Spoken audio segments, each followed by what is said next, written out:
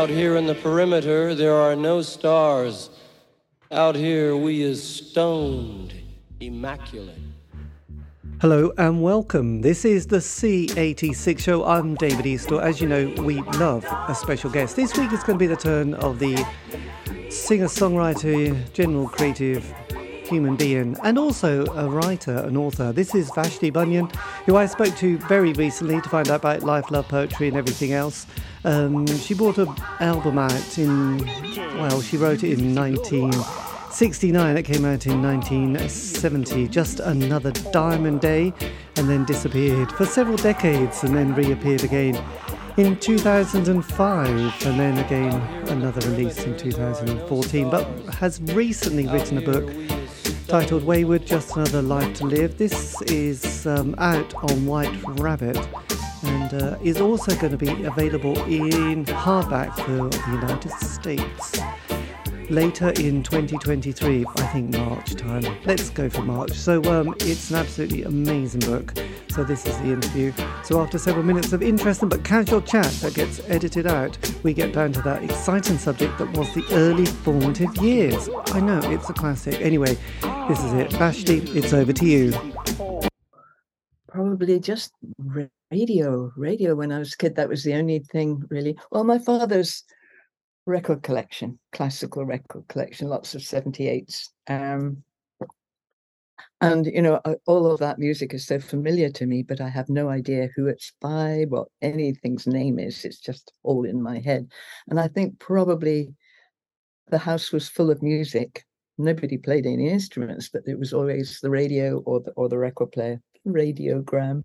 Yes, the radio, good old radiogram. That was always playing music. And it's really weird. I know that hymns made a huge impact on me, the tunes of the hymns, the words, when I remember them now, thinking that I sang all these hymns with such love for the music, and I didn't have the faintest idea what the words meant at all. When I look back at some of those hymns that I was singing, I think, oh my God, why didn't it occur to me that this was something I might grow up to reject? But yes, I think hymns and carols are what really went very, very deep into my little child head. Yes, well, absolutely. And also because I terribly wanted to be a choir boy. So many kind of disappointments at such a young age, really, weren't there? Yeah, absolutely. But I can't think of a particular moment when I felt that I had to be making music. Yes, it's kind of interesting. So were your parents, obviously they had a radiogram, so there was a certain cultural sort of background to them. What were their kind of characters and profession like? What were their kind of, what did they specialize in? Well, my mother, I think when she married my father, she gave up any idea of being a singer herself or a performer herself, although in her younger time she had been, not professionally, but that was what she loved. And of course she gave up all of that to marry my father. Yes. My father was a dentist by profession, hated it, and was an inventor by ambition. He invented non-stick sticking plasters. Right. God, that's useful. I mean, that's kind of. Yes. He invented quite a few things, but he was he was an eccentric man with I think he was very special towards his daughters in a way that he was very ambitious for my sister, my older sister, who was very clever, but sort of, I don't know, he allowed me to do a lot of things that most parents wouldn't allow their children to do, and to be very free. And I just went everywhere all by myself from about Yes. the age of 7. I didn't have restrictions, and I'm grateful for that. Absolutely. Well, I think sometimes being I was the third of 3 children. There was 2 boys, then me. And I think my parents went through that phase, especially the first one, which was late. We're talking the late 50s here. I mean, I think there was something called Dr. Spock's book where you had to bring children into the world in a certain way, and you had to, stick to this particular publication, which was horrendous. But by the time it came to me, I think my mum had given up with that whole idea. And also she told me that she'd been offered a thalidomide drug as well for morning sickness as well during that late 50s period, because that was the wonder drug at the time, which thank God she Yeah. didn't. But Dr. Spock and his kind of magic ways. This isn't the start. Yeah. Oh goodness, Dr. Spock. I often think about Dr. Spock because, yes, that was the book that I relied on when I had my first baby in 1970. And it was the only thing available to me. And then I look at my kids having their kids, and they've got so much on the internet to give them advice, and different kinds of advice. And I think, oh well, it was probably good that I only had Dr. Spock. Yes, you didn't have too many kind of options, but I didn't have all these conflicting options. Yeah.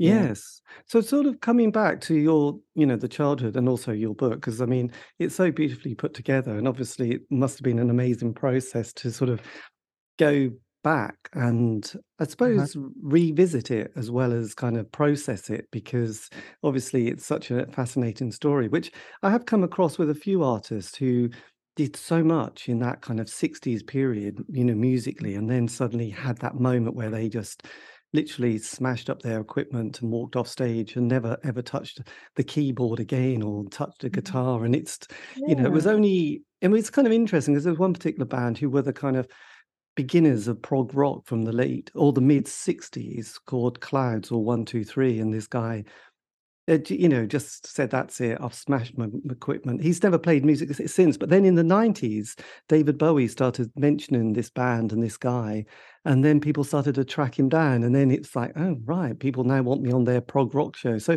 when you were yes, I know, the birth of prog rock, I found it, which was so exciting. So your process of writing the book, these are kind of probably moments and memories that had been slightly battened down. So when you started to revisit that younger self, when you were sort of going through the 12, 14-year-old phase, going to boarding school, watching Espresso Bongo you watched? Espresso Bongo, yeah.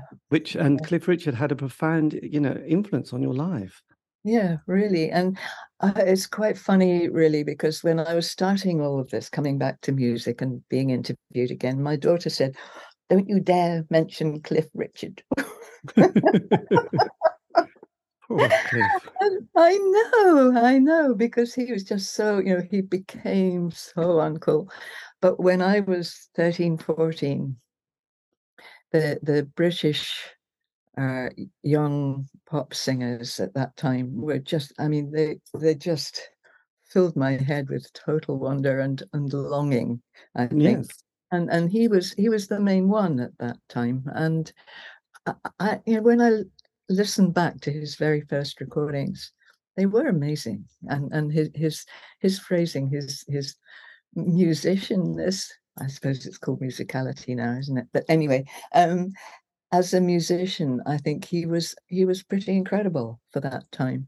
Yes, absolutely. You can't knock him, because actually no one knew what was coming next. So he was kind of right there at the forefront. And I know because I love David Bowie, and also Lemmy from Motorhead, which was but they were born the same year, 1947. So they were that period. And they always said, when, people asked them what their main musical influence was, they both would say separately, but, it was always Little Richard, Eddie Cochran, Buddy Holly, and the music that you grew up with at that age, between like 14 to 16, possibly 18, you can't be that age again. That influence that bands have on you. People say, well, but what about the latest this and latest that? And you can appreciate it, but you're not 14 or 16 where that record, that artist means so much Yeah. to you. And yeah, and Cliff, would have been the man. He Well, had every. certainly on British TV, on black and white TV that our neighbours had, it was the 6-5 special, and then it was Boy Meets Girl, and they were all British kids. And I suppose it was only through radio that I came to hear Buddy Holly and the Everly Brothers and those people who were very influential on my songwriting. But that was maybe a bit later. And yeah, but certainly at 13, 14, it was those, they were kids, really. Yes. Those kids that were on And they're those. having an adventure. I remember Summer Holiday thinking it was amazing, but then I saw those early Beatles films, from the 60s being amazed, and then things like the Yeah. Monkees. And again, it was like, oh, this is great, and then you realize, no, you can't like the Monkees, they're uncool. And you think, and then decades later, you listen, and you think, actually, they're just really good. I don't care who played the music. It was just great songs. So, it was like, you just have to embrace it again. And also, a lot of people I've interviewed, who are slightly earlier generation than the 80s, they always talk about the Shadows and Hank, and people like that as being this huge influence. I mean, and it's Yeah. like, oh yes, of course, you appreciate it for what it was, because there was a classic film by Martin Scorsese a few years ago on the Rolling Stones, Shine a Light, and there's a young Mick Jagger being interviewed in 1964 probably, and said, "Oh, how long do you think this will last?" And Mick was like looking up, going, "Oh, I don't know, another 18 months." And we all laugh, don't we? Because, he really meant it. It was like, "We'll probably end soon, Course. won't it?" So Yeah. it's an interesting kind of moment. But then you also do in the book, you mention your O levels. This is, you're a generation who are probably doing exams for the first time. Hmm. Yeah. Um, Well, I wouldn't have known anything about whether it was for the first time or what. It was just truly terrifying and had to do it. Yeah, I failed. I think I failed the 11 plus. I can't remember, but yeah, I failed everything before that. So, yeah, O levels were very frightening, but I did get them. Yeah. yes, and you got a piano as well from reading. So My father bought a piano from the junk shop round the corner for a tenner. Because he'd sold my violin for a tenner a couple of years before that, and so I guess he was making up for it. but then again, he sold the piano a few months later when I was back at school. yes. So, you know, yeah, things didn't mean so much then. Yeah, and Uh, was music at that stage in your life, were you kind of quite driven by it? Did you sort of find with the, did you sort of think this is something that's kind of deep inside my DNA? I don't know. I can't remember how I felt about myself in music, but I just know that I was completely immersed in the pop music of the day. That was what I wanted all the time, was to hear more and more and more of it. And it wasn't until I went to art school and my friend had a guitar, um, that I started. Well, we both started writing songs, and I realized that that's what I wanted to do. I didn't want to be a painter. I didn't want to be a secretary, and I didn't want to. Oh, there were all kinds of things I didn't want to do, but I knew that I wanted to be a pop singer. That was my main ambition, and I really thought I could do it. I really thought that the songs that I was writing would work. And my main ambition was to get into the pop charts, into the top 20 with my own songs and just my guitar. And Yes. nobody did that. No, I mean, this is quite ambitious, because It such a was. thing hadn't actually been invented. No. And This in is fact, the first person I saw actually do that was Donovan, to stand there with just a guitar, to be on a mainstream pop music program. Uh, I thought, oh well, somebody's do it. Somebody's done it. That's great. That's really good. Somebody has done it. yes. And did I was you happy. gravitate towards the singer-songwriter quite quickly at this stage? Oh yeah, yes, yes, certainly. And meeting Andrew Oldham as well, and him having these incredible amounts of instruments. I mean, it was just an amazing thing to witness. Was this young person because I think I was 20, he was 21, and he'd already brought the Stones to incredible success. Yes. To be around all these young people when me growing up, it was always the older generation that were running the show.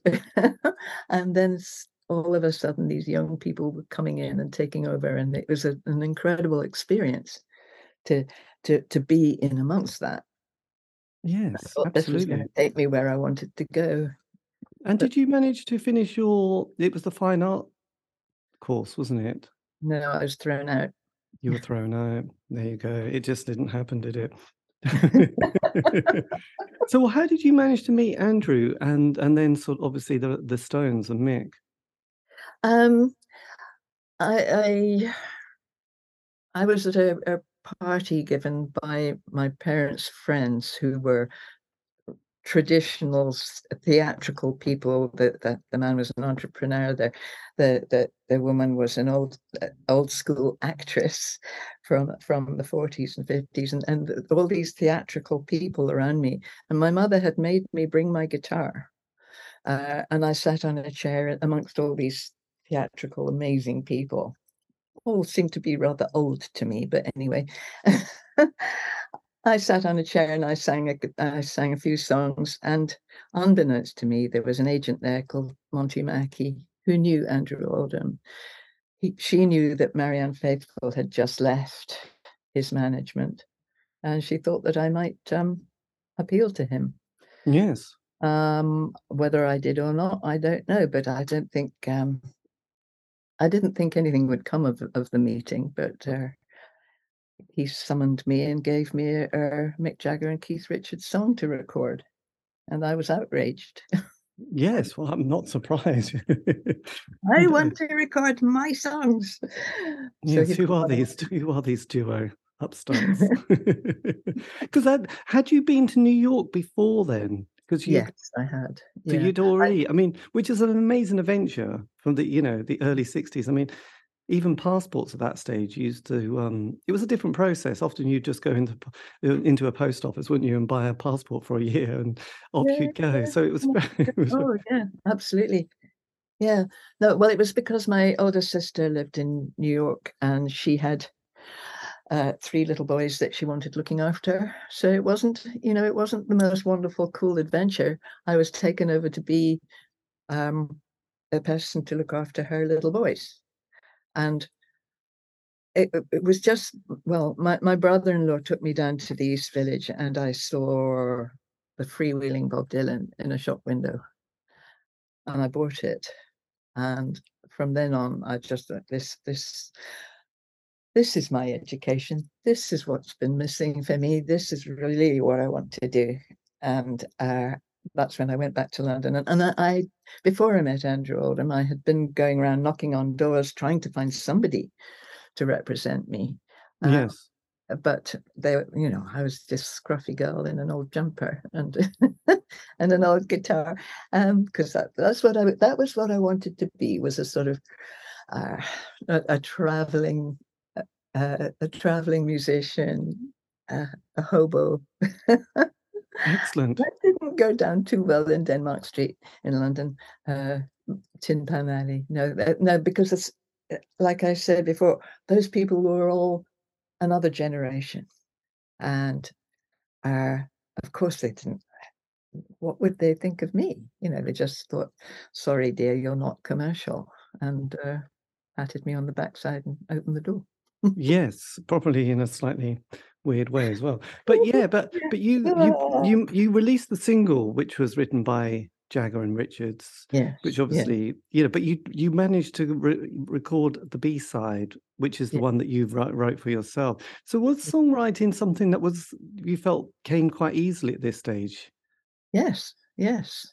Yeah, I had quite a lot of songs, and that one was chosen for the B-side, and that was one of the best times of my life. Actually, was being part of the arrangement with David Whittaker. He arranged the A side, of course, but then he was given the B side to arrange with me, and so we worked it out on his piano, and that was an amazing thing for me to have somebody else. This was what I wanted, to have my songs orchestrated in some way. And so that was a dream. That was a dream. Yes, dear old David. That was quite something. And at that stage, I mean, there'd been a certain kind of early jazz, some interesting jazz clubs that started to appear in London as well, all over. And obviously, the Beatnik generation and Jack Kerouac's on the road and Allen Ginsberg were they writers that you had also started to digest and take an interest in at that stage? 'Cause I know it's a bit of a cliche, but Mm, we love cliches. Probably not. I didn't do a lot of reading. No, I think that was my sister's generation. It's incredible. She's only 5.5 years older than me, but the difference in her experience of growing up and my experience of growing up, and for her it was the Beat generation. For me, it was going into something else completely. It was going into that mid-60s awareness, a different awareness of the world. And even now, we see things so incredibly differently, and there's only those few years between us. But I think that there was a complete shift in generation from pre-war kids to post-war kids. We were, well, I say it in the book, we were kind of spoilt. We hadn't been through horrors, No, and we fascinating. had the freedom to trash everything, you know.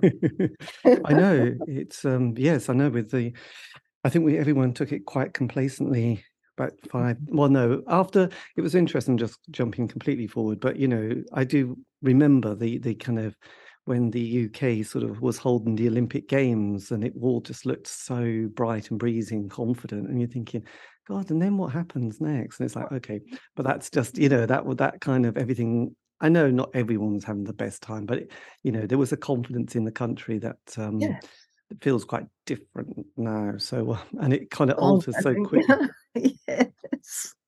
Yes, but that's just jumping decades, isn't it? Really. But then, so as the '60s progressed, and then we had that kind of very early period with the sort of the Beatles and Stones, and then people like is it Shel Tammy who did sort of production with the Kinks and the Who, and that music was changing, the sounds were changing. How was that kind of also affecting your ear and your sort of writing process? Because obviously, suddenly, as somebody who has gone back to listen to it, you just realize each year there were so many incredible records being released that a few years before, people couldn't have even dreamed of. So it was an interesting period to be living through, but also seeing this kind of change of almost, I mean, it became, I know it's a cliche, but it is a bit technicolor, isn't it? And I know jumping into the 80s, I sort of realized that music changed a lot to do with the introduction of ecstasy came along, and then suddenly people wanted a different sound. And the 60s had a slightly similar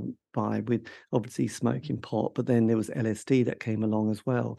And Yeah. then, things became quite different again and equipment changed. But again, that's in each decade has new equipment and new instruments. So yeah, how was it for you as you progressed and looked at your next single after the one that was Well, written by Jagger and Keith Richards? well, because it wasn't Andrew Oldham, because it was this Canadian producer called Peter Snell, he bought me out of my contract with Andrew, and a year later we recorded a song called Train Song with just two guitars, a double bass, and a cello. And because I'd been so, I suppose, upset by the failure of Something's Just Stick in Your Mind, this was what I wanted to go back to, was the simplicity of acoustic music. And actually he did exactly what I wanted to do with that.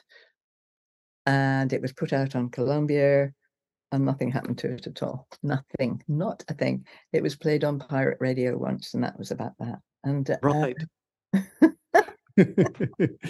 So that's a bit of a disappointment. Yes. it really was. It really was. And then I went back to Andrew Oldham after that, because that had not worked. And I recorded several things more for him for immediate, and they were never released. And so I was uh, traumatized, I suppose I would say now. But at the time, I just thought, well, I must be shit. And I must be no good. And that's when I left everything.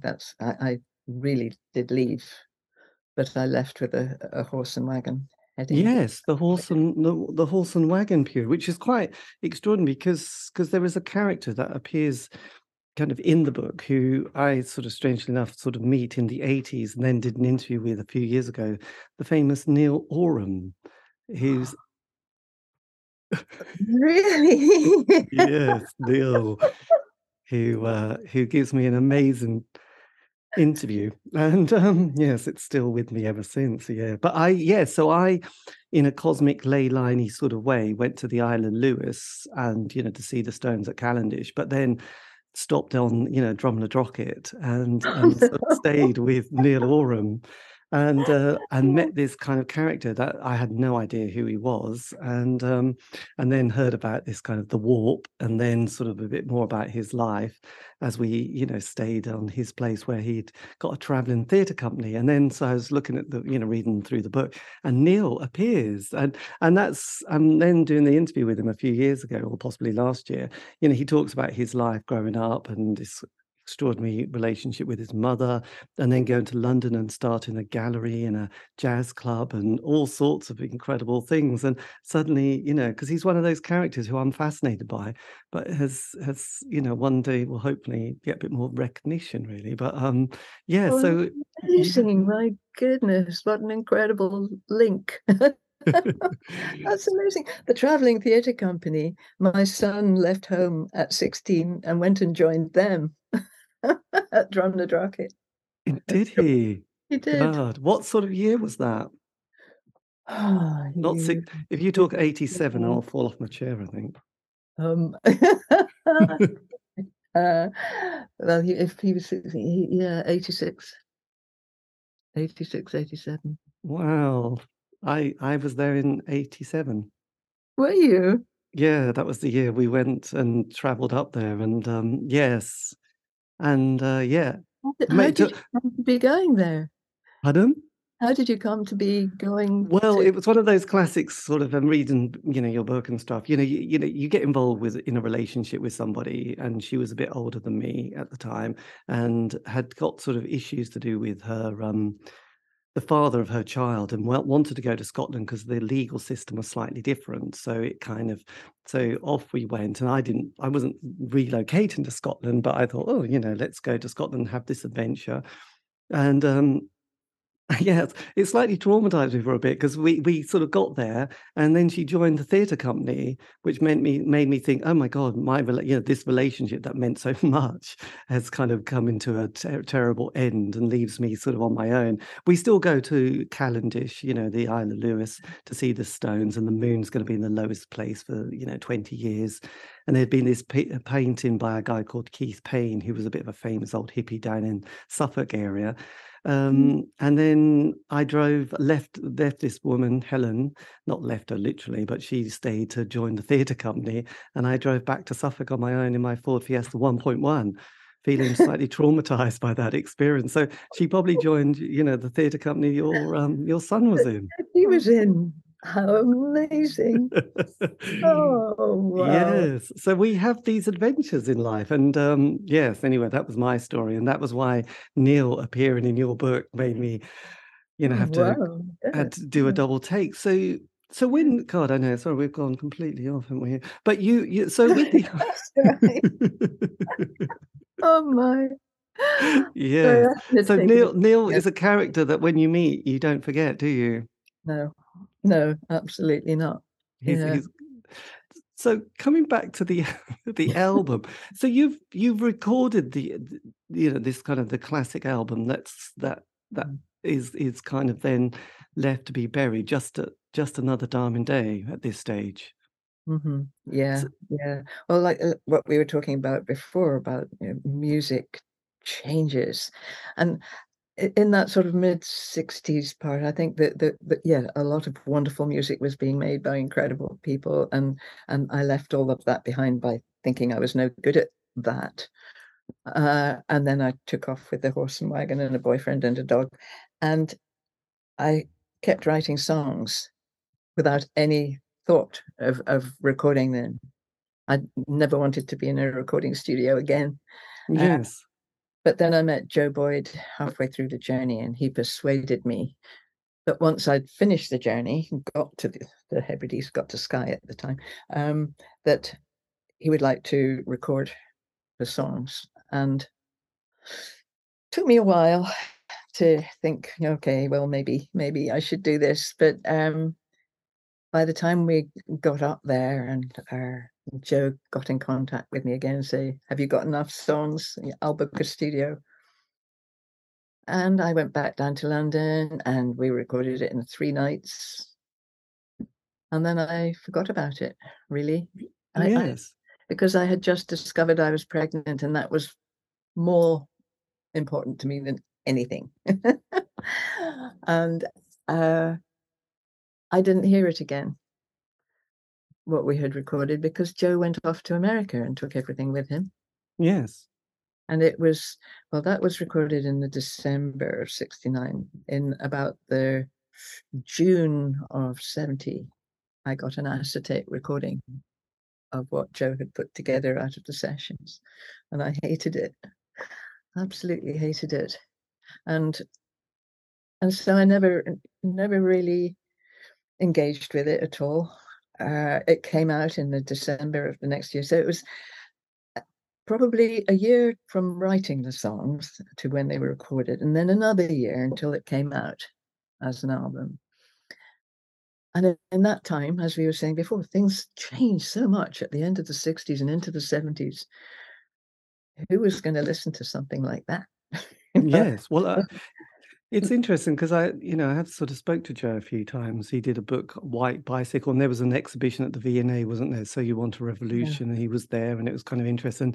And then last year, Rose from Incredible String Band had also written a book, and I did an interview with her. So it's kind of a kind of fascinating time, and all these paths are sort of crisscrossing so quickly at this stage, aren't they? I mean, it is quite an extraordinary time, which, I guess when you're living it's just what you're doing. But now you look back and you're thinking, God, paths were just kind of going across each other at such a colossal rate at that stage. They were. And at that time, I wasn't even aware of all these paths crossing. I didn't know anybody. I'd been on the road for a while. I didn't know anything about recent music. I didn't know who Nick Drake was. I didn't know who the Incredible String Band were. I didn't know who Fairport Convention were. I didn't know any of Joe's other Witch Season people at all. And all of those people, and now, of course, I know their stories and how they probably did cross paths with mine. But at the time, I wasn't aware at all. Yes, because Joe at that stage, he'd done the Pink Floyd, the very first bit, hadn't he? And he was still a young, he hadn't even done Nick Drake at that point, I think. So he was still quite a sort of a breezy little American, full of confidence and dash. American. Absolutely.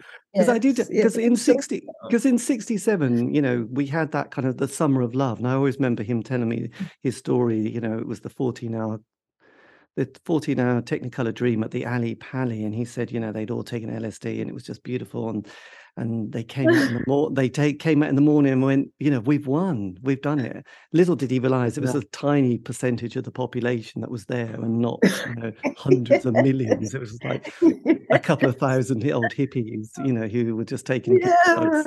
And then the delusion, because then the 60s do quickly turn quite sour, really. You had the death of Brian Jones, then Hendrix, Morrison, Janis Joplin.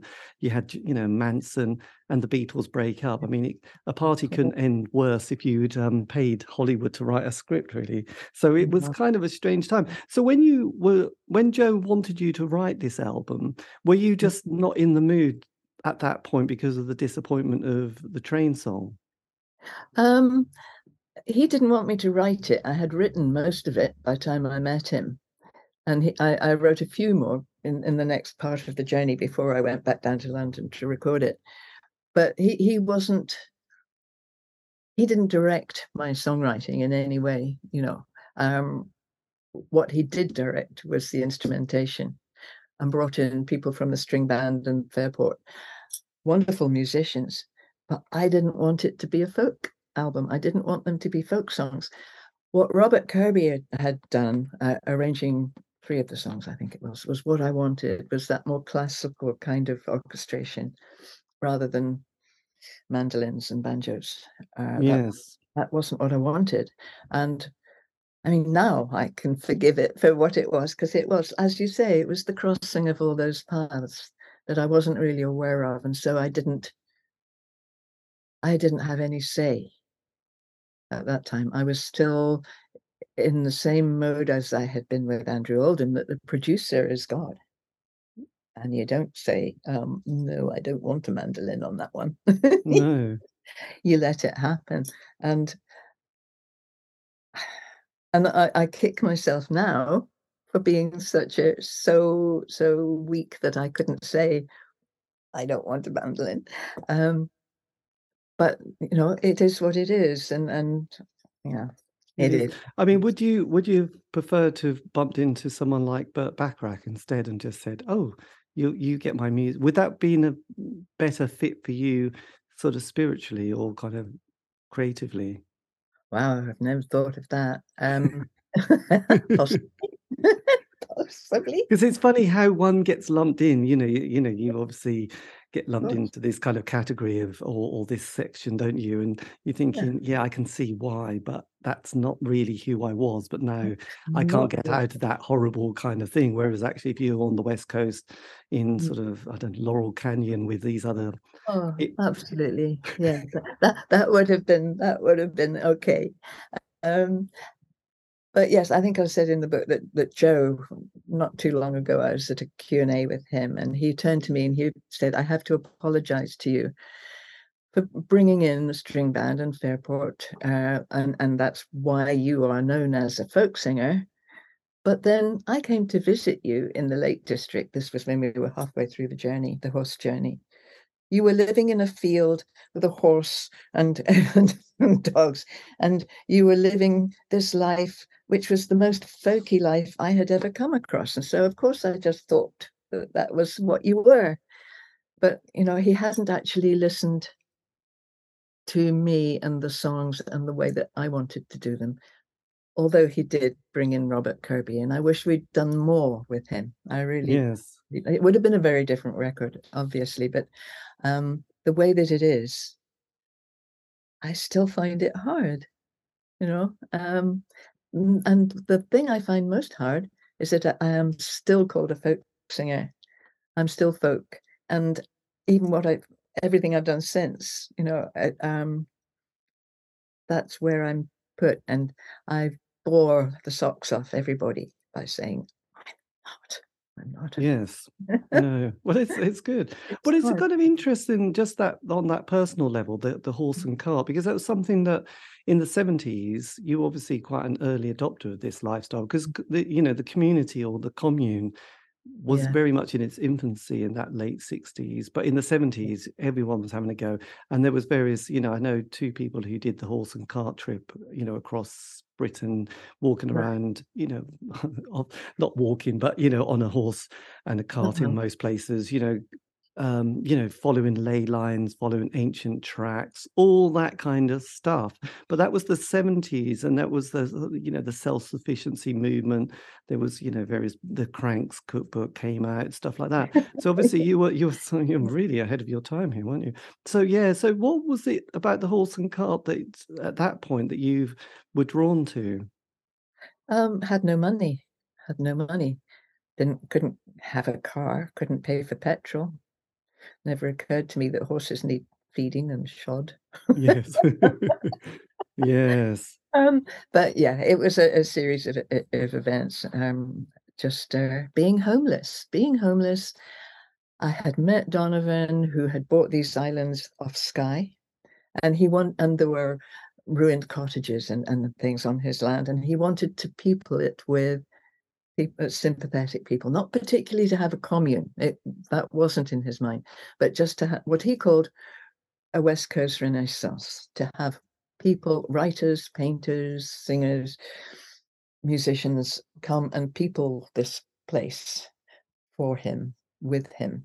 Yes. And that sounded so wonderful. And it sounded just exactly what I wanted.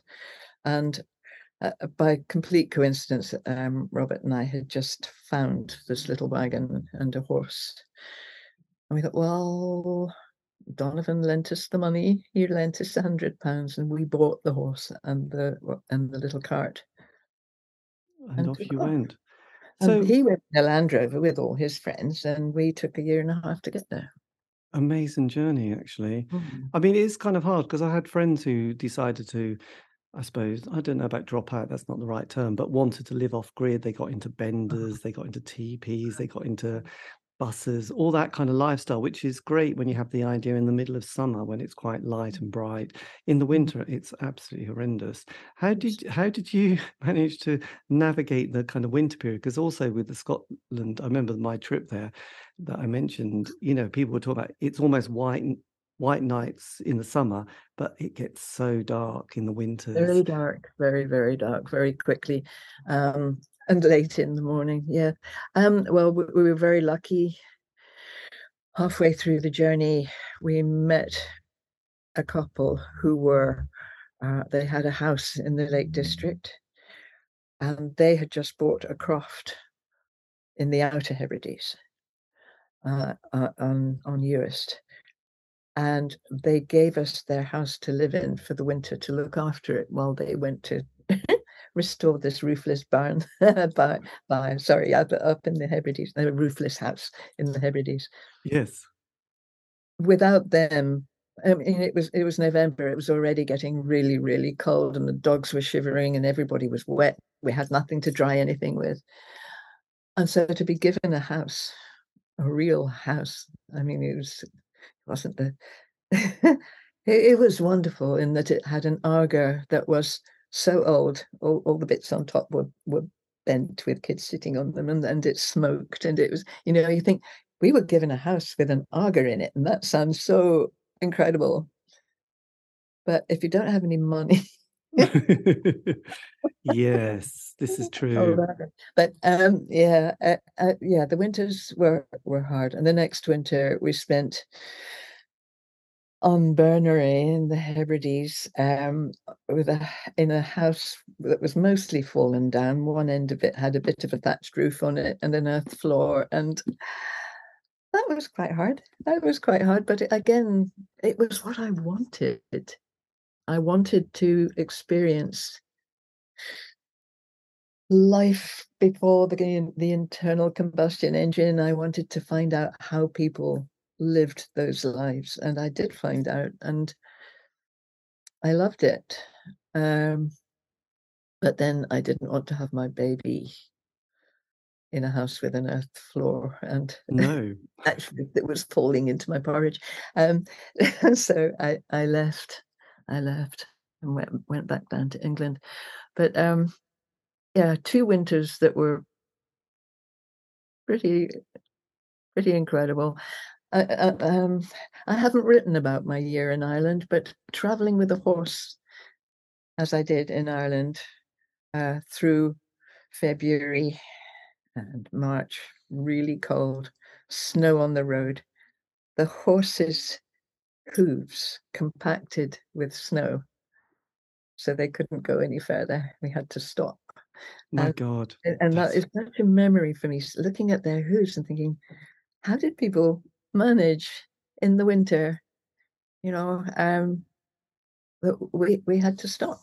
We just had to stop until the snow had gone, because the horses couldn't manage. I know, I digress. But anyway. No, but it is fascinating because, Yeah. you know, because obviously I've had friends who, you know, and knew quite a few people who wanted to live a very alternative lifestyle. But, you know, unless you decided to go to India for the winters and come back for the, you know, it was not very, you know, it was not really doable. And the older you got, the less likely you were going to be able to do it. So it was tricky at that stage. But obviously, I mean, you know, the curiosity then of you know, the album coming out, then it's not kind of properly released. I mean, it was kind of strange because I did an interview with Colin Bluntstone recently from the Zombies, who did the Right. classic album, but they'd broken up and did their thing for decades. And then suddenly people decades later going, this album's amazing, Colin.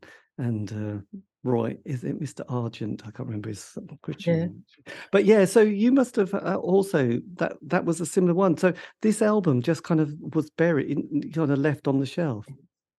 Yeah, Joe Boyd can't remember how many were pressed, but he thinks probably less than 300. And yeah, I think if I had stayed in London, he offered to find me somewhere to stay in London. I mean, by that time I had a young baby. If I would do shows and interviews and promote the album. And I'd grown up in London and tried my hardest to get out of it. And I didn't want to stay in London. I didn't want to bring up my kid in London. And so I didn't do any shows. And I did 2 or 3 interviews, I think. But what he did offer me was a cottage in a row of cottages in Scotland that the Incredible String Band had. 8 cottages.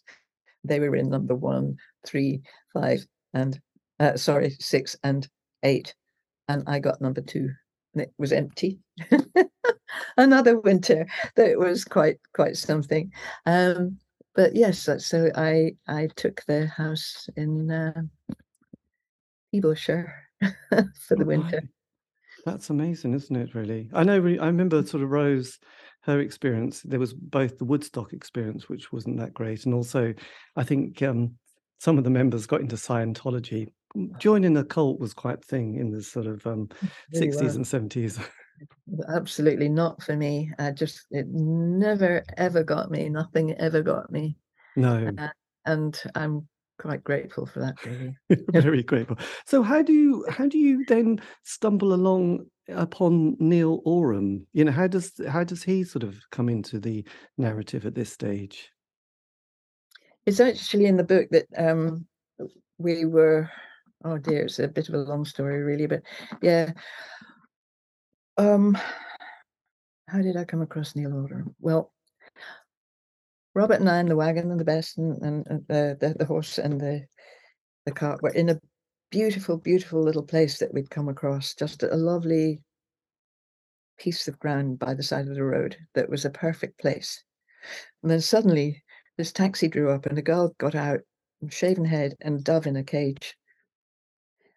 And she had known Robert when she was very young, and she had seen our picture in the local paper, and she came looking for us. And she was staying with Neil Oram and his partner and their kid up at Grottig, up at Grottig. Yes. I don't know if it's called that anymore. It probably isn't. But she persuaded us that that would be a really good place to go. And it was out of our way. We were we were going to be turning off to go towards Skye. But we went, and I really didn't want to go. And then we had a terrible accident with the horse and the cart on the way. And so we had to stay at Grottig for a while. And that's when I got to know Neil. And he was actually really important to me in that he talked to me. And not many people did at that time. Especially my partner. So it was really, he was very interesting to me.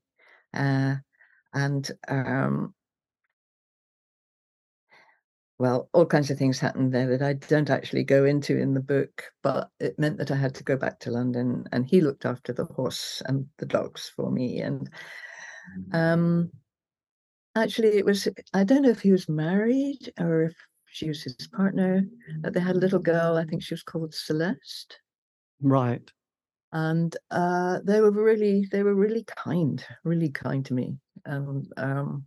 When things went very wrong between me and Robert. And so I remember him well, you know. And Yes. I did meet him again when my son Leif was with the Clown Jewels. And Neil, well, I think the house had burned out by that time, and they were all staying in caravans and using the house just to cook. And Neil had a cottage away somewhere on that ground. And Leif, my son, is an amazing mechanic and always has been, right from when he was little. And Neil couldn't get his car going. And Leaf went and just sort of fiddled with the engine. It went brum. And Neil apparently was very impressed. So that was the only time I came across him in later life. But yeah, that would have been in 86, 87. God, that's amazing. Uh-huh. I'm going to have some strange dreams tonight now. Oh dear, sorry. I might as well. I might as well. Oh my goodness. Oh gosh, Yeah. times and moments. So you know, Yeah. because I spoke to, it was a guy called Richard Barnes who, he didn't have a cart, but he had a horse, and he walked across, you know, the England for a year, and he wrote a book. I mean, and then I spoke to him and did an interview, and he, you know, eventually he has to, you know, the horse goes back to somebody else. I mean, what was your relationship like with your, you know, horse? Because obviously this is Bess, isn't it? Your Yes. Oh, um, she was what kept us together, really, because we had so many fights and so many terrible times and wonderful times, terrible times. Whenever I thought I can't do this anymore, I thought, well, I mean, who's going to take the horse? yes, I know. I'm the Who's gonna have same the actually. Who's dog? going to have the cats? Yeah, exactly. Yeah, well, I know. And so often it was the horse that kept me going for all of the journey. She was the most incredible creature. She was much older than we'd been told, and she'd had a life, you know, in London as a delivery person. And I just adored her, really adored her. Yes. And she was very standoffish. She was very independent in lots of ways. But every so often there was just a little window where I would get her and she would get me. And it was, yeah, it was a lovely relationship, really. And she was an incredible animal. Yes. I mean, yes. Yeah. I know. Amazing moments, aren't they, really? I Yeah. mean, then, you know, when the sort of 70s, you know, kicks in, you obviously, this is children, family, and quite a different life then for the next decade. Completely. Oh yeah. Well, when I was at the Glen, at Glenroe, in my little number 2 cottage, was when Diamond Day came out, kind of. And there was a review in one of the music papers which said it made the reviewer depressed.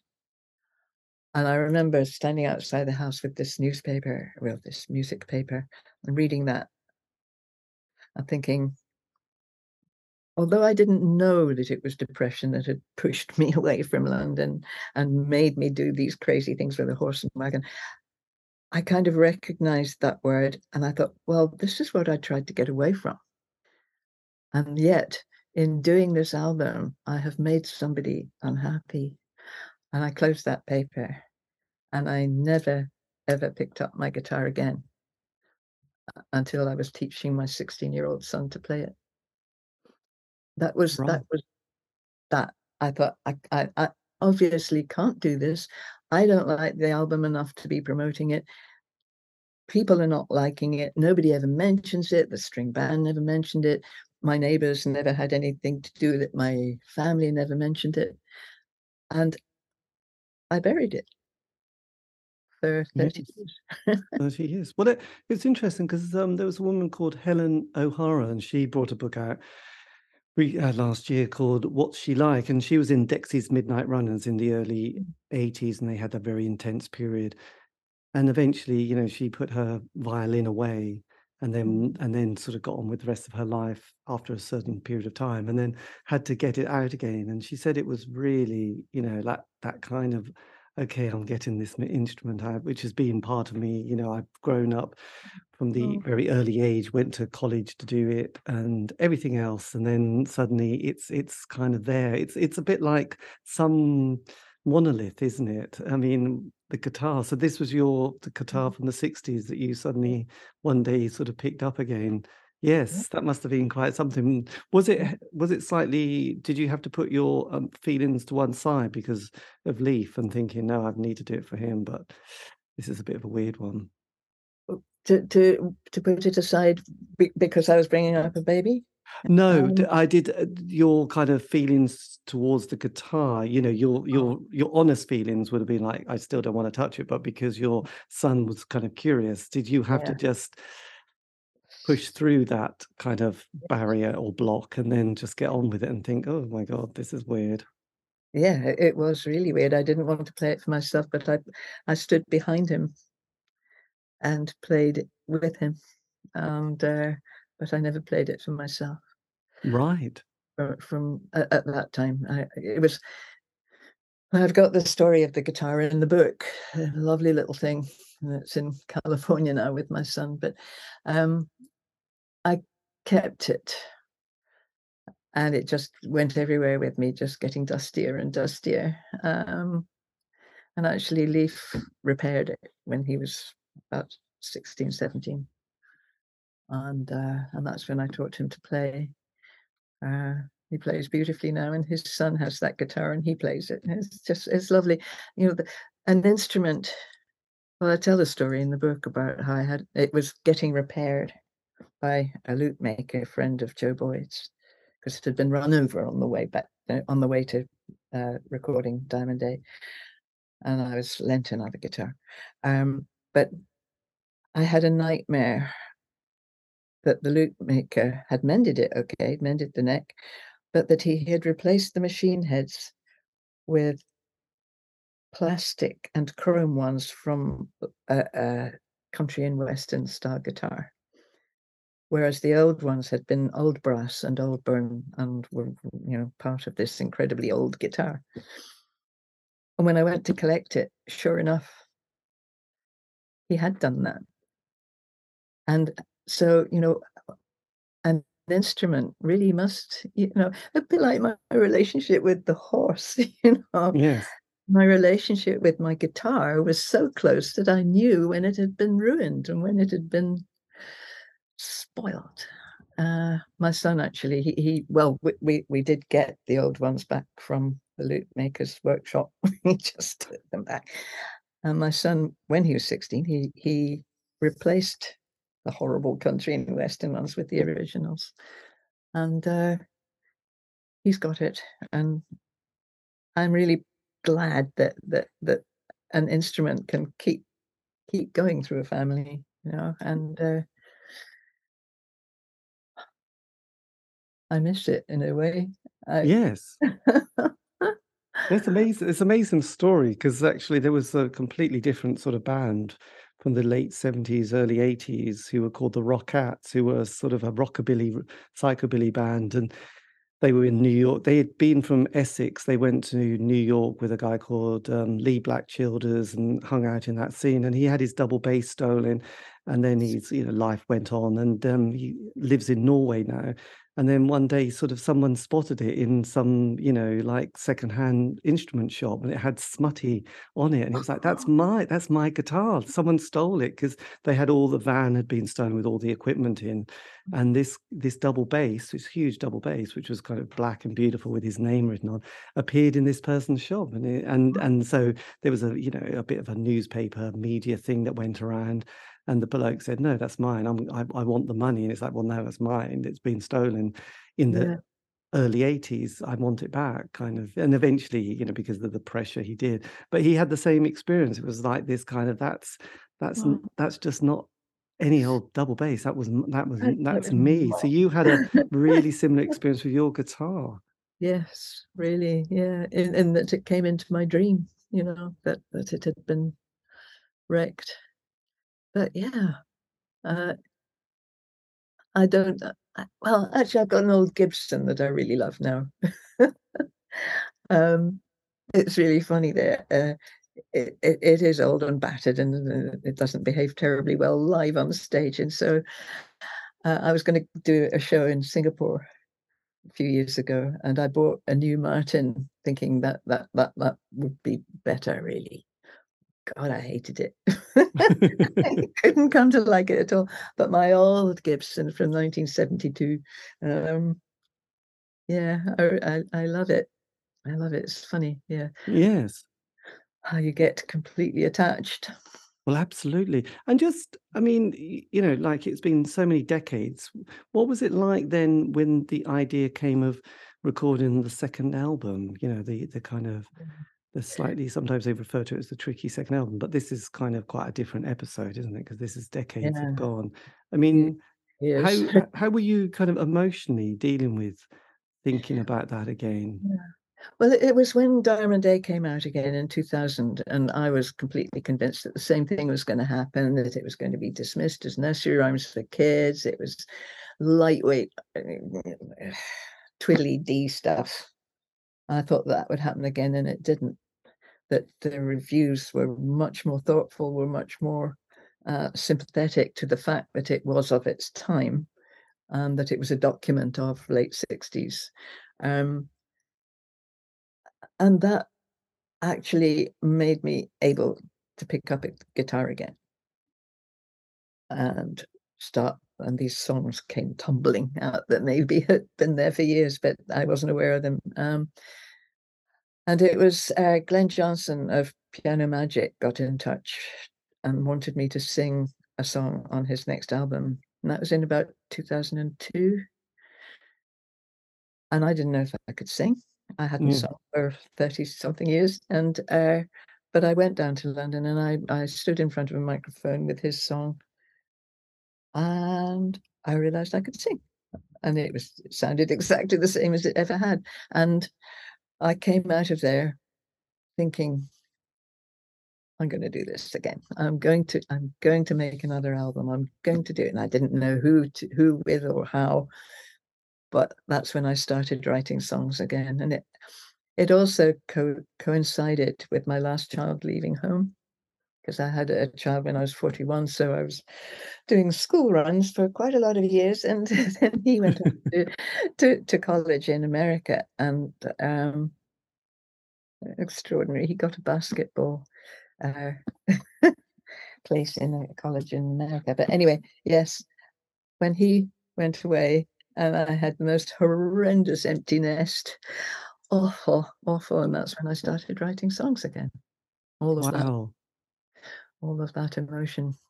Yes. God, that was so. Was that possibly the first time in your whole life that you closed the door and were thinking, I'm the only one in this house? Yeah. Oh, that's Oh, my partner is here, not the father of my kids, but my partner now. Yeah. When well, we've got 6 kids between us, and so the yes. house had always been really busy and really noisy, and and so when suddenly it was all quiet, and maybe I was filling the space. I don't know. I don't know, but Yes. that's what happened. And then you did, you know, there was so the one that came out, that was 2005, which is this is on sort of Fat Cat Records. Did you Yes. suddenly find that, you know, your kind of, you know, your critical and creative stock had sort of gone through the roof? Was there a bit of a bidding war at this stage of wanting you to record on their album, their No, label? no, not at all. I think no. No, not at all. No, I met Fat Cat through Animal Collective because they wanted me to record some vocals on an EP called Prospect Hammer, and I met Dave Howell from Fat Cat while we were doing those sessions, and he said, "So what are you doing now?" And I know, well, I've got a few songs. I said, "Well, send them to me." I did, and the next thing I knew, they came up to Edinburgh and wanted to sign me to Fat Cat. And at that time, there was nothing like me on Fat Cat. Uh, Yes.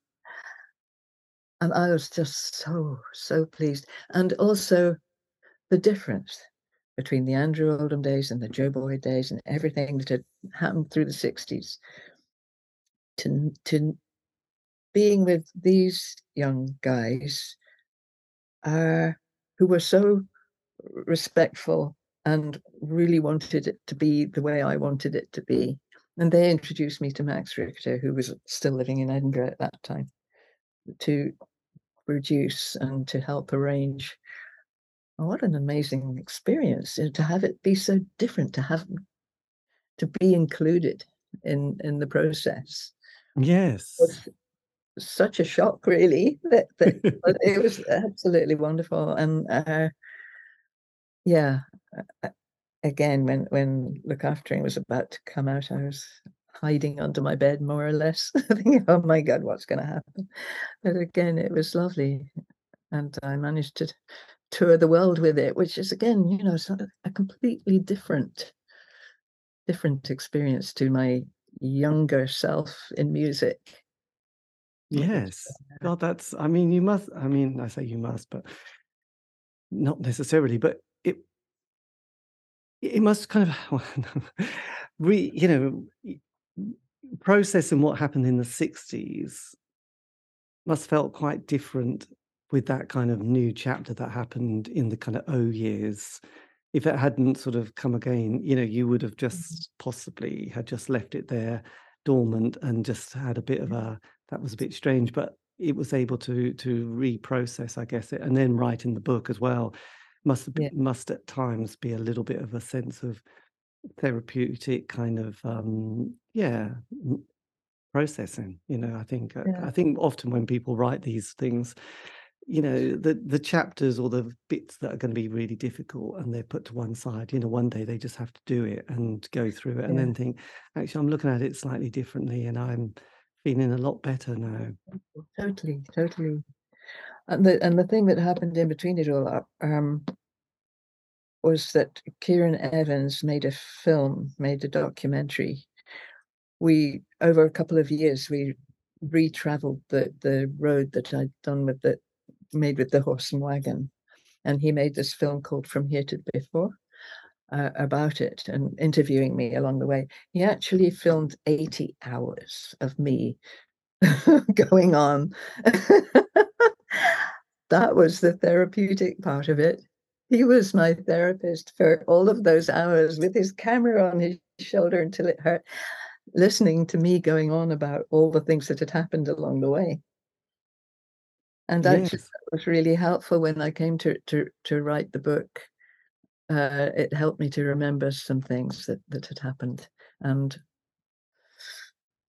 because the film was very definitely chronological, from London up to the Outer Hebrides, I didn't want the book to be like that. I wanted to bring other stories in between, other characters in between.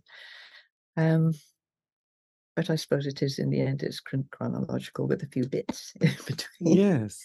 And Um, I mean, yes, that must have kind of given, a lot of those kind of memories a sort of a bit of a shine, really, as in reawakened them and sort of brought them back into your consciousness. yes, and also questioning myself, questioning my memories. Is this right? Am I remembering it right, or have I got it completely wrong? But in the end, I thought, well, they're my memories, and other people can challenge me if they want. And there was only one challenge, which I did put right between the proof version and the eventual version. But yeah, my sister-in-law actually said, well, don't worry about it. It's your memories. It's what's in your head, and that's what you're putting on the page, and that's fine. Just leave it at that. Uh, and the memories are very, very clear. There are some that aren't, like at the beginning of the horse journey. I can't remember any of it at all, really. But Yes. as we got further and further into it, and I realized what I was doing, then I can remember it very, very well.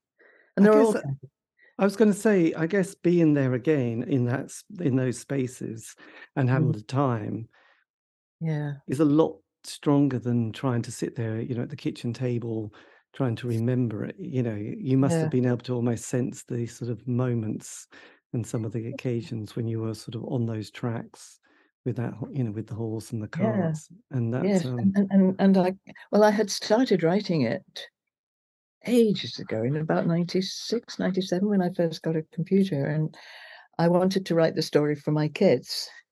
Um, and I sent a synopsis around all kinds of people and got no reply whatsoever. So I ditched it. Every so often I would come back to it and rewrite part. But it was the beginning of lockdown actually that made it happen. It was Kieran Evans who made the film. here Yes. before.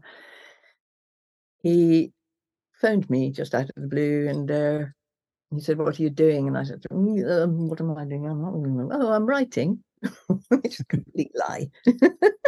And he said, "Oh, well, I know somebody who'd be really keen to hear to read what you're writing." And that was Lee Braxton of White Rabbit. And so I sent him stuff, and it all took off from there. And I hadn't written all of it by that time.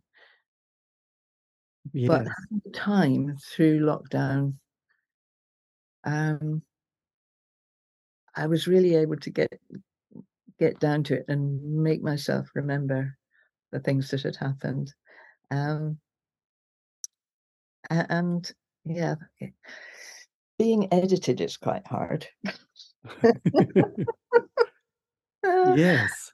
Because song lyrics don't get edited, they are what they are, and they don't get changed. But yeah, this was a whole different experience altogether. It's been beautifully. I mean, and that's something that, that you'll know more than the reader. But it's been beautifully illustrated as well. I mean, it's got a really gorgeous vibe to it. You know, with these Thank drawings you. and these pictures, and Uh-huh. there's got a real. I mean, it does. Like I said, I've only just got the PDF, which isn't quite the same, so I'll need to get a copy. But it did bring back lots of memories of Mm.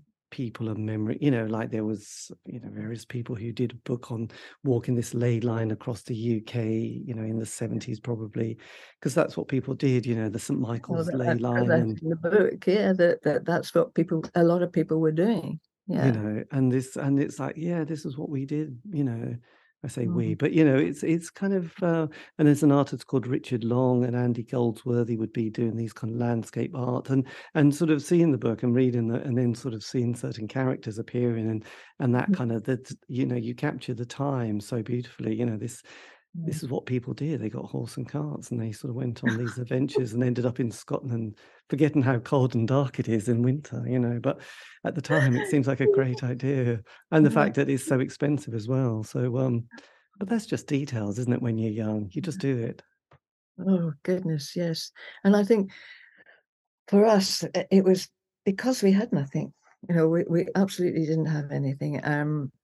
My family was not terribly keen on me going off with an art student and sleeping in a 6 foot by 3 foot bread wagon without being married. It was pretty shocking, and having a baby out of wedlock and all of those things. But yeah, it would. I think. Well, I've said many times I wasn't making any kind of statement. I wasn't making any kind of comment, social comment. I really wasn't. I was doing what I had to do because I had no money, nobody that was looking after me in any way, and it was all I could do at the time. And it seemed like it wasn't like it seemed like it was a good idea. It was the only idea Yes, that I was know. Well, itself to me.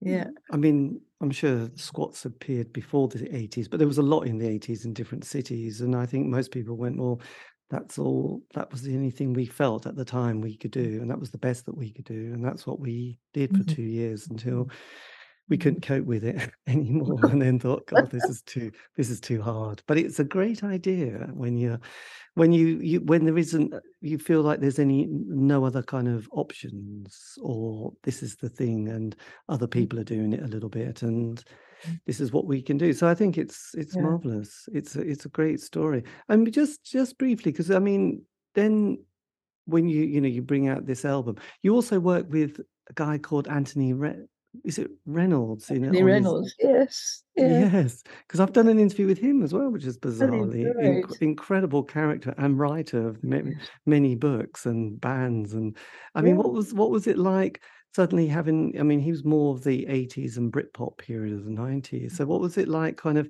suddenly being not the darling of a new generation, but certainly, like you said, heavily respected?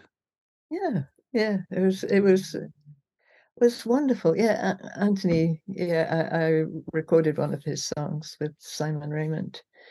Um, and I don't know, he was just so funny. so funny. And in the same way that Devendra Banhart was just somebody that I had never met anybody like him in my life. And Anthony was the same, that he just swept me along in this, I don't know, this picture, I suppose, of a different kind of life and different kind of person who I'd never really come across before. And yeah, it was a lot of fun. I haven't actually seen him since then, since that recording. But yeah, yeah, one of the most memorable people of all of that time, meeting all those people when I first started coming back into music. Yes, and they Yeah. have a different narrative to probably your previous set of people who have the same cultural interest. I often find it's a lot easier to sort of communicate, not relate to, but it's just kind of nice because there's nothing in particularly in common. So there's no competitiveness or no, oh, let's go and talk about the old days because it's like we have no idea. So actually, it's quite nice. Yeah, and that was something that really struck me, was the lack of competitiveness between musicians and bands and how generous they were to each other, instead of being so competitive as you know, as I had been. I was jealous of anybody who did anything better than me. But it was that mutual respect between musicians that I really enjoyed and loved about them, and it gave me hope, that actually maybe this younger generation will actually help. Who knows? Well, it's interesting. I would imagine, and I'm just guessing here, but I think when people meet, like, those musicians you mentioned, they probably think the one thing I don't want to come over like is a complete tosser. So I'm going to be as nice as possible and just hope that you'll like me, because you just don't want to go away going, God, did I act like a bit of a tosser there? And it's like, no, you're great. So you know what I mean? So I think you probably get a lot of that vibe from people that you work with, because they're probably not wanting to annoy you. And Yeah, well, that's great. That is good, isn't it? I know. So there you go. I think that's I can deal with that. Yeah. yes, it's nice. It's nice to be Lovely. nice. I It's think lovely. that's It nice really to is nice. Yeah. yes. So once, because I think the book now is getting published in America, isn't it? It's or has Well, it it'll be available there. It's not a different version, but it will be made available there. Yes.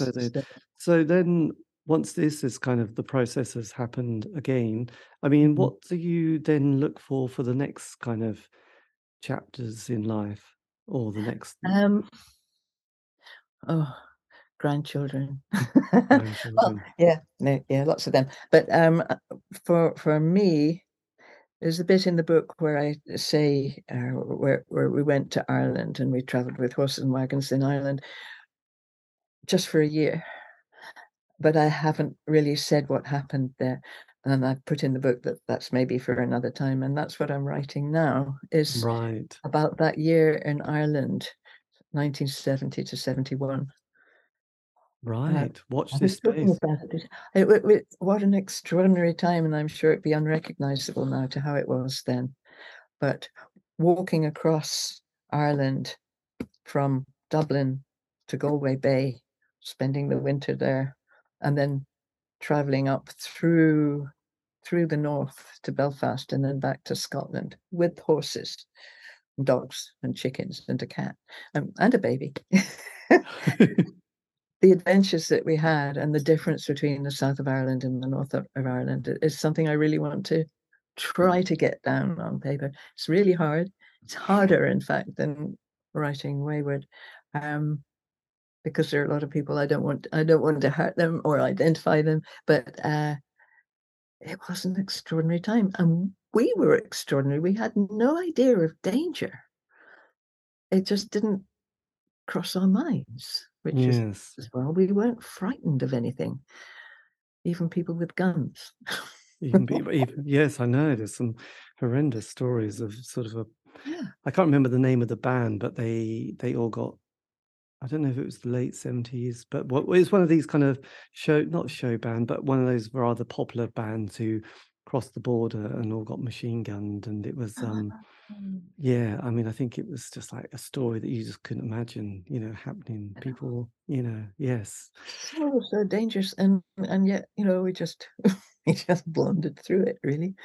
Or Well, tried it's to. a fascinating time as well, isn't it? That early 70s. And actually it's interesting because we get the narrative of decades written by certain people, and then you get other stories that start to come out, which adds layers to it. And suddenly I find that it's like, okay, that's another kind of chapter. We used to hear this person and it was this, this, and this, and we can see that from sort of, history of Britain, like it's the kings and queens and the aristocracy. And then it's like you suddenly get all these other stories. And I think telling them is a really important thing because actually, you have that story and no one else has it. And to tell it is like, oh, that's going to awaken a lot of people's insights that would not have a clue. Another layer, yes, just another layer. And I hope I can do it.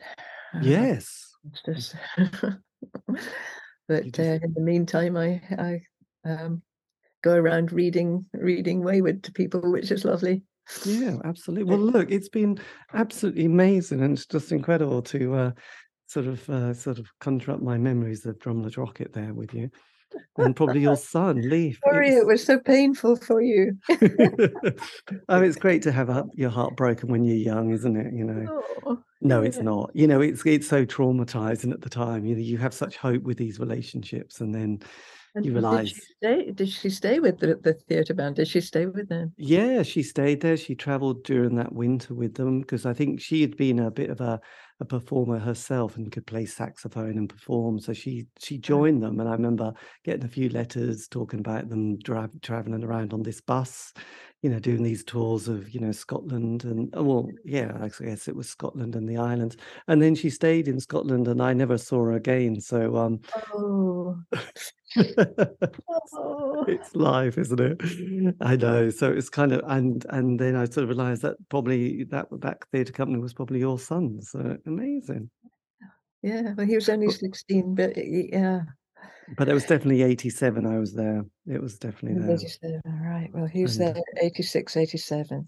and Yeah. I know Neil had this kind of bunch in the barn, and yeah, they were and I watched them performing a little number together, and we stayed a few nights on a bus, and Oh, then we went off, and then I came back. We left her there and drove back to East Anglia. So there you go. So there you go. how amazing. How absolutely amazing. So what was the theatre company called again? Um, the Clown Jewels. The Clown Right. Jewels. And he was Leaf Lewis. He was a juggler and a unicyclist and just general performer. Yeah. Yes. And Loved it. then I'm just curious, did he keep in the performing arts or did he go off and do other things? He then uh, I think how old would he have been? 17, 18. He joined something called Circus Archaeos on a motorbike Yes. and went to Australia, went all over the place with them, and then decided that he wanted to go to Los Angeles and make his fortune, as people do. And fell back on being an extraordinary motorbike expert mechanic, and he now restores British bikes in Ojai, California, and he's an incredible kid. Really, he could listen to an engine and know what was wrong with it, which was why he was able to do Neil's Yes. Neil's car. And yes, he's always just loved engines. But he's also a really good musician, and his son. But yeah, Excellent. God, this I is know it's fantastic. lovely. It's lovely. They've all been so different. He was the engineer, and my daughter is a painter, and my son, my youngest one, is a personal trainer. And he's just had a baby, and they're all so different to each other. It's lovely. It's Oh, really. it's fantastic. I'm so pleased. It's such a nice story. I had no idea that Got an extra bit there. God, Leaf. Yeah, God, that was amazing. Yes, everyone had a theatre company in the 80s, didn't they? Yeah. There was a Well, lot I of them. think traveling around the Highlands in a bus. It was extraordinary. It really was. And I don't know if they're still going. I think it was John McGee who was the boss. I don't know if Right. he's still doing the same thing. Well, I know when I did my interview with Neil, and it was last year. I mean, he wasn't in Drumladrocker. I think he was staying somewhere in Dorset in a nice little house bungalow, and I think he was a bit fed up with the scene that was there at Drumladrocker. You know, I think he just wanted his own time and space and stuff. But Right. he had the most extraordinary story in life. God, it was something else.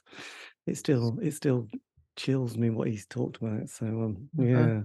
Yeah, I'm sure. Well, I know there were whole aspects of it that I wasn't very happy about, but um, yeah. So he's still all right. He's still all right, and I think he's also doing some either painting or book or exhibition and stuff. So, Uh-huh. did he get you into Count Basie and big jazz sounds? He loved, the We have jazz. no musical connection at all. No, nothing. No. Yeah, but anyway, Yeah.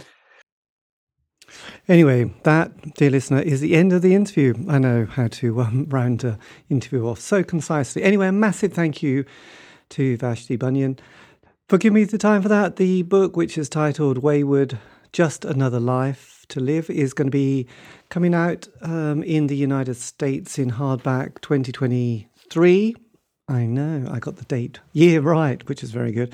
I think it's going to be March on White Rabbit Publishing, so do check it out. And also, all her musical sort of material is available here, there, and everywhere.